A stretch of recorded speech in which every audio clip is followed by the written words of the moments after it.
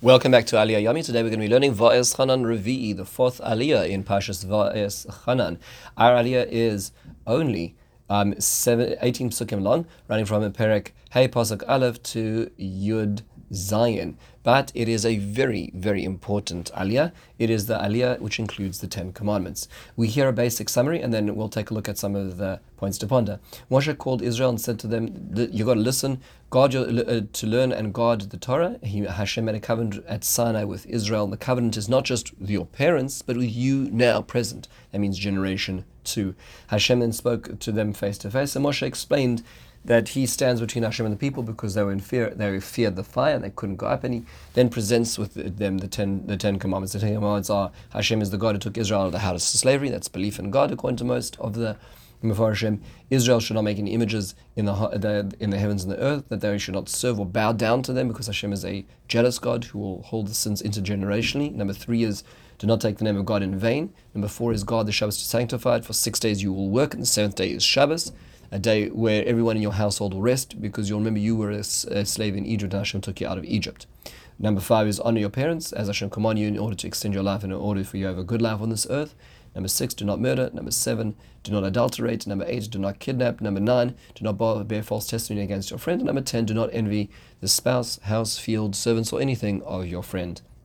Let's take a basic few questions. Number 1 is: Hashem is emphasizing, Moshe Rabbeinu is telling people that this covenant is intergenerational, meaning to say you bear the responsibility for this now, even though you're a second generation, even though your parents who had Sinai are no longer around. That's what he's saying. How does that work exactly? Why should a person who wasn't there be bound by a covenant that they didn't make? So the Ha'emek Davar explains, Rav Nathan Yehuda Berlin explains, that all the souls of all the future Jews to be born were at Sinai themselves. What sometimes is explained is that sort of all the elements of all the souls, the 600,000, literally mean to say the 600,000 full souls, all other souls are permutations. So it's almost like the chemical table of elements. Any other soul is a permutation of those different souls or sub-souls later on in history. So really all the nation of Israel were there, and all future converts to the nation of Israel were also there in soul. The Malbim explains a little bit differently, where he explains that actually the covenant was made with the community, not the individual. So we may be individuals, but we're part of the community, and therefore, as being part of that community, we are therefore also part of that contract made at Sinai.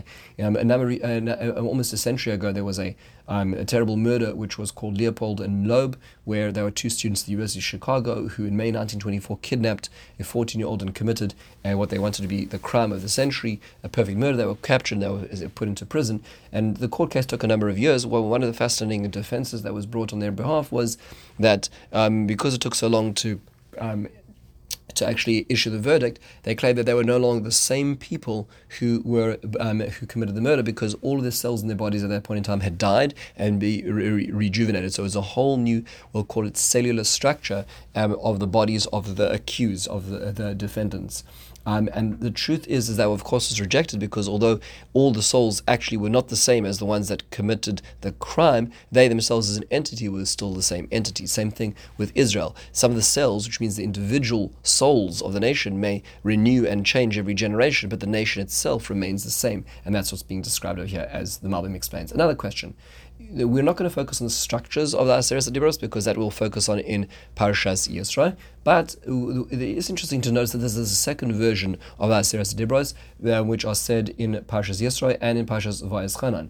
So it is interesting to say that why is it that there are a number of differences between the two? Why are there differences? Why are there discrepancies? So Ibn Ezra in Parshas Yisro explains that the first is Hashem's word in Parshas Yisro, and in Parshas Vaeschanan is Moshe's explanation of it. So Moshe Rabbeinu will amend certain places to make it more understandable. So he gives examples that when Hashem talked about the Eved and the Amah, that your slave and servant will rest on Shabbos, he explains that by saying, because you were slaves in Egypt. So Moshe Rabbeinu is adding on to make it more understandable to the people as well.